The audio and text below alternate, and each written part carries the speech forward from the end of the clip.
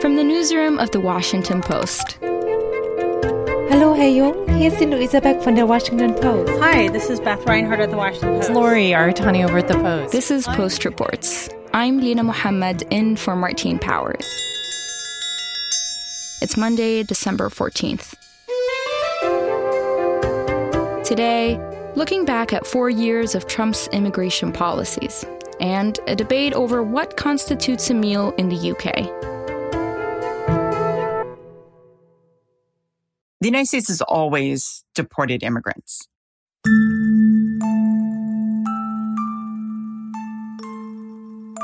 I mean, from, going back to Ellis Island, which was, a place to welcome immigrants, but it was also a jail in part, and it was a processing center. I think under Trump, the rhetoric changed. Maria Sacchetti covers immigration for The Post. I wanted to talk to her as the Trump presidency comes to an end. Recently, the news cycle has been consumed by the pandemic and the election, but it's worth remembering that immigration was the issue that Trump ran on, and in some ways was the hallmark of his presidency. You have people coming through the border that are from all over, and they're bad. They're really bad. They're bringing drugs, they're bringing crime, they're rapists, and some, I assume, are good people. Donald J. Trump is calling for a total and complete shutdown of Muslims entering the United States until our country's representatives can figure out what the hell is going on. Even presidents who had deported immigrants in the past wanted immigrants to stay and wanted to be a welcoming country, to immigrants and refugees. And President Trump really changed that narrative. From his very first hours in office, issued executive orders that made any undocumented immigrant a target for deportation, where other presidents had tried to secure a path to citizenship for them. And he also singled out people from particular countries, for example, in the travel ban, which still, affects people from predominantly Muslim countries. So the mood changed, the policies changed, and most especially the rhetoric changed.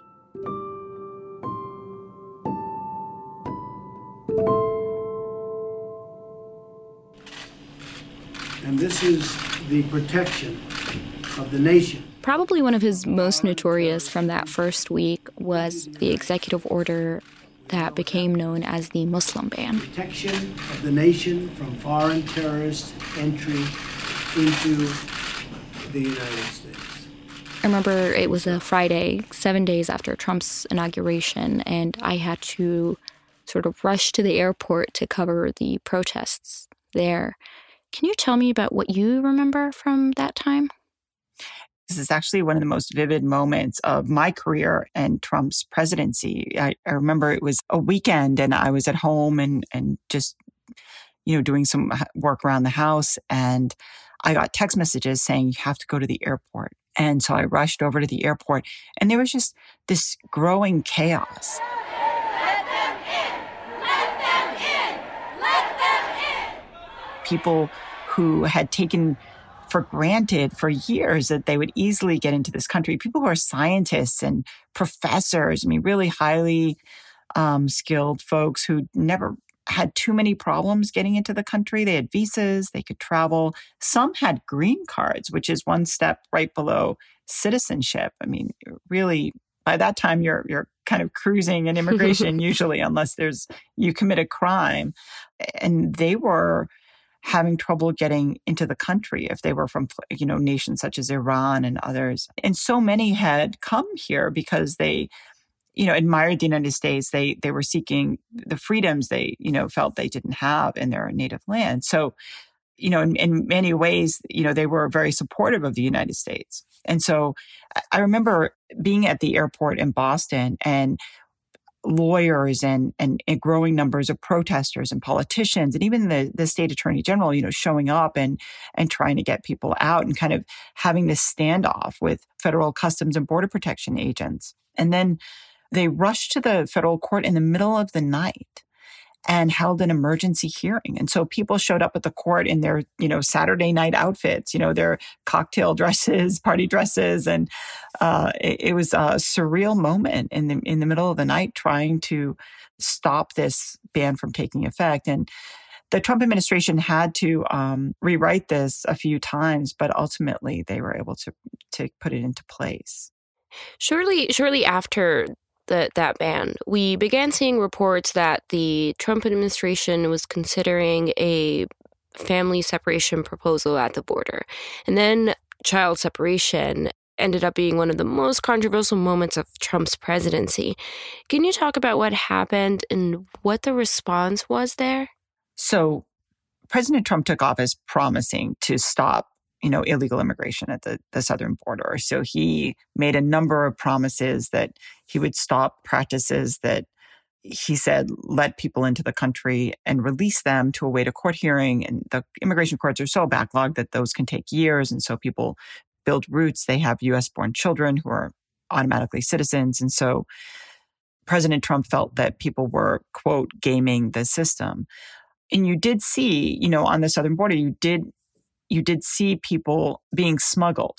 There were rising numbers of people seeking asylum and rising numbers of people traveling, often just one parent and one child, which had not been very common, in years past. And people would tell us this directly, for some people, for many people, it was a way to get into the country because the U.S. doesn't have a lot of family detention space. There's a lot of opposition to that. But in those groups, there are people whose lives are literally in danger, who are running for their lives. And part of the federal government's job and part of our asylum law is to sort that out, is to give each person a chance to make their case and to hear them. And that is what Trump, in layers of policies, tried to limit. So for example, family separation was one of his, some people called it the nuclear option. It's something that had been discussed in the past and shot down, but it was one way to try to discourage people from coming to the United States. What they wanted to do was criminally prosecute parents for crossing the border without permission. It's a minor offense in federal court, and tens of thousands of people have been prosecuted for this, usually single travelers, but they decided to impose this consequence on parents, even though they were with their children. And so parents would be taken to court, and usually it's a matter of hours, if not minutes. They all plead guilty together, and then they're returned to immigration detention. But when the parents came back, their children had been taken. And so they were sent to federal shelters and treated as if they had, were unaccompanied by their parents. Mm-hmm. So it led to a extreme trauma for the children and the parents. Some of them are still separated to this day. It was something that outraged Republicans as well, who called on him to stop it. And it didn't, people kept coming. And so it didn't have the effect that people wanted. And they never really prosecuted all the parents traveling with their children. Just so many people were showing up at the border. They were just overwhelmed. Yeah. What are some of his other policies that were sort of like aimed at curtailing asylum seekers? So he had several, asylum bans. I mean, there's so many, and immigration lawyers will point out they're layer upon layer. So that makes it a little bit difficult to change them for President-elect Biden when he takes office. The Migration Policy Institute, it's a think tank in Washington. They've estimated that more than 400 policy changes, executive orders, regulations, all these different things that are in place. You just told me that the Migration Policy Institute, that think tank in D.C., estimated that, that President-elect Biden has around 400 policies and executive orders that he would have to overturn or take care of, essentially, in order to at least get back to the way things were under Obama, let alone reform immigration. Do you think that Biden has the will or the ability to do that? He hasn't said, whether he'll, roll back every single thing Trump did. I know there's hopes that he will, But I think what Biden's trying to do that Trump didn't try to do, which is probably one of the most important things, is dealing with the 11 million people who are undocumented in the United States. That's something that the Obama administration did not get passed. The fact that that didn't pass, under the past administration teed up Trump's campaign. He really targeted undocumented immigrants in his speeches. And, it's something that if it remains unresolved could, come up again in the next election. And so what Biden is trying to do and hoping to do is not just, he wants to restore DACA for dreamers. He wants to protect parents of U.S. citizens. He wants to let people who never committed any crimes stay in the United States. But to do that, you have to pass a law. Republicans and Democrats have to agree. And that's what he wants to do. Another big campaign promise was building the wall. Build that wall. Build that wall. Build that wall. Build that wall. Build that wall. I'm just curious, when his term ending, what's the status on that? Like, did he build the wall? So he did build parts of the wall, and it's definitely unfinished, as it was under the Bush administration. So before Trump took office, there were parts, like if you go down to Brownsville, Texas, for example, you'll go into someone's backyard and you'll see this extremely tall, black wall, and it just runs out, and people can just you kind of go around it. Now, what's invisible are the sensors and cameras, and the camouflage technology that the Border Patrol uses, and that has been very effective for them to try to spot people. I mean, using video cameras, you can actually see people walking across. And sometimes there are small-time drug smugglers, carrying like a jug of water and like a bale of marijuana on their backs. You can see that. And the question is whether there's enough Border Patrol agents to go and find them. The wall physically is not much longer than it was under the Obama administration, but it's much, much taller than it used to be. So what Trump has done is replace a lot of wall. And so it's where it used to be, maybe a vehicle barrier or something, he's put in place this towering structure. And it's formidable where it is. If you stand next to it, you realize there is a difference. But there's huge gaps in it. And President-elect Biden has said he's not going to build more of it. So Trump did a lot of things when it comes to immigration and got a lot done. But he also didn't get a lot of his own promises done, like the things he threatened to do, like building the wall, like overturning DACA, or even just enforcing immigration laws that we already had effectively as Obama did. But I mean, I think as an immigrant myself, my experience under like the Trump administration was just a lot of anxiety. It was a lot of uncertainty, right? Because one day I'd wake up and I'm like, oh my God, there's this new thing. Is my sister gonna become a citizen? Oh my God, is my family from back home gonna make it here? And so I'm just curious, like, what do you think this uncertainty did to people's lives? So I'm a little torn over this because I feel like the Trump administration changed immigration policy, changed the narrative, and made more people afraid. I saw a lot of this, though, under Bush and under Obama. After 9/11, the Bush administration rounded up hundreds of people, mostly Arab and Muslim men, and surveilled them for years and deported lots of them in secret. They deported hundreds of thousands of people, including from the interior of the United States. They did separate families that way. When you would go to immigration court, I would just be shocked by the chaos about people. I would watch people face deportation proceedings in chains the entire time.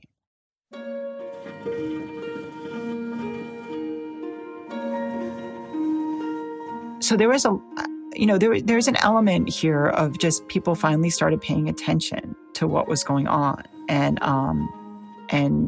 treating some of it as if it was new and some of it wasn't. But what Trump definitely did is, ramp up the rhetoric to the point that everybody started paying attention. And it definitely intensified the anxiety. And then he would, push the button on policies that, until his administration were off limits, like physically taking children from their parents. Obama separated plenty of children from their parents through deportation, and so did Bush. But, physically taking children from their parents before they've even had a chance, to have a court hearing on their asylum claim, that we hadn't seen. It has always been highly unlikely that you would be deported. There's 11 million undocumented immigrants in the country. Maybe they deport less than 2% a year or something like that. But I think the fear was broad, the rhetoric was broad. And what Trump did in engaging local governments and state governments and having rallies was bring the fear down to the neighbor level. So someone with a Trump sign, in their yard, some immigrants felt like, is that someone I can trust? Do they think I should be barred from the country? Do they think we shouldn't accept refugees like me? Because Trump made immigration the center of his presidency, it became the center of a lot of people's lives. And I definitely saw much more anxiety, much more concern. But I also really remember the anxiety under the Obama administration. I mean, it was also extreme and more people were deported. Mm-hmm. So that for me as an immigration reporter, that's what really stood out to me is that things that people ordinary Americans just wouldn't blink at, or even immigrants who are green card holders and who said, well, that's not me. I'm a green card holder. I'm here illegally. All of a sudden everybody felt affected. Maria Sacchetti covers immigration for The Post.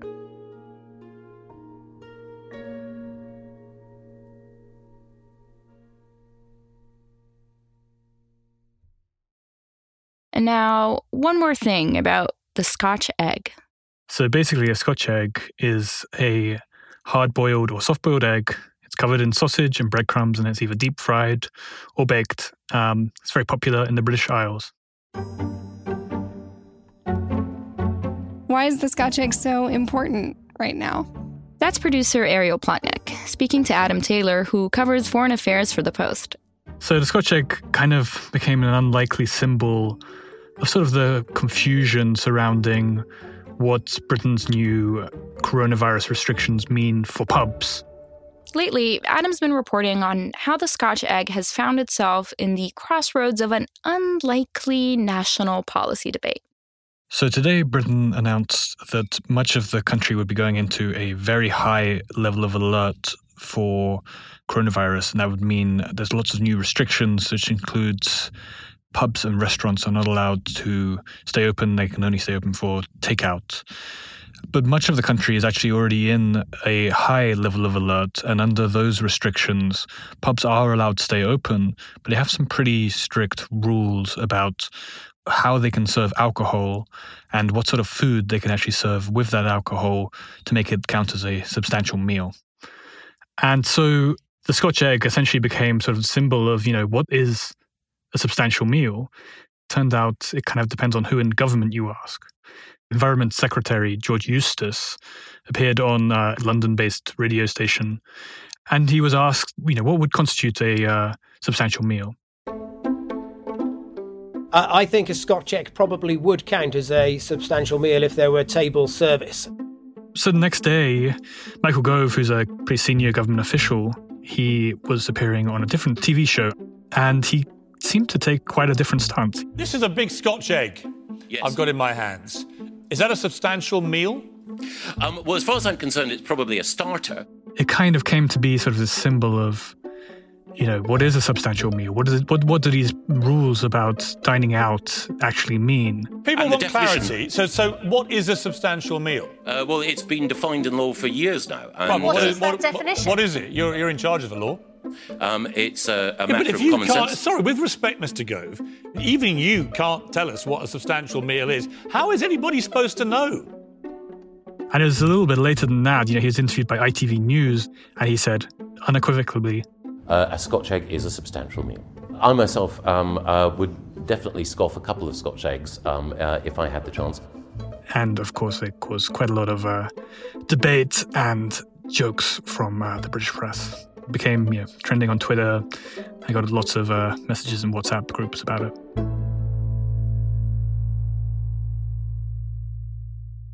There's been a lot of sort of distrust and confusion around what some of the British government's rules actually mean and why they're being implemented. There is quite a lot of nuance to them. That leaves a lot of grey area, and it sort of undermines the whole reason for doing these rules, which is to try and stop the spread of the virus. So what's actually at stake here if a pub misunderstands the rules? What happens if the food they serve doesn't fall into this gray area category of a substantial meal? So if a pub owner were to break these rules, in theory, they can be fined roughly $13,000 or, face closure completely. And obviously, either one of those can be pretty devastating for a business owner. And, it's also, without wanting to sound too cliched, British people really love their pubs. People want to be going back out and seeing their friends and drinking and stuff like that, but they don't necessarily want to be putting the pub owners in a position where they could be fined. Do you think a Scotch egg is a substantial meal?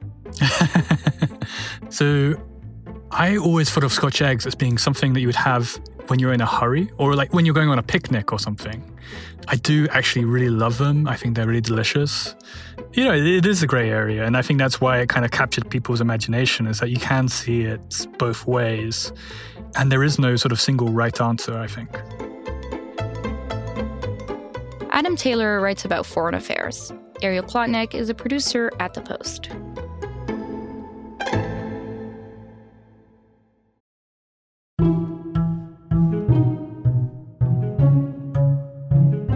That's it for Post Reports. Thanks for listening. Over the weekend, the country music legend Charley Pride died of COVID-19 complications. We talked about Pride's legacy in a Post Reports episode about the Black roots of country music. With Charley Pride, when he first started out, they did not reveal or print anything with his face on it. Most people didn't even know he was African American. They didn't want him to record any love songs. We can't have him singing, to these blonde-haired, blue-eyed chicks out here. We'll put a link to that episode in our show notes and at postreports.com. I'm Lina Mohammed. We'll be back tomorrow with more stories from the Washington Post.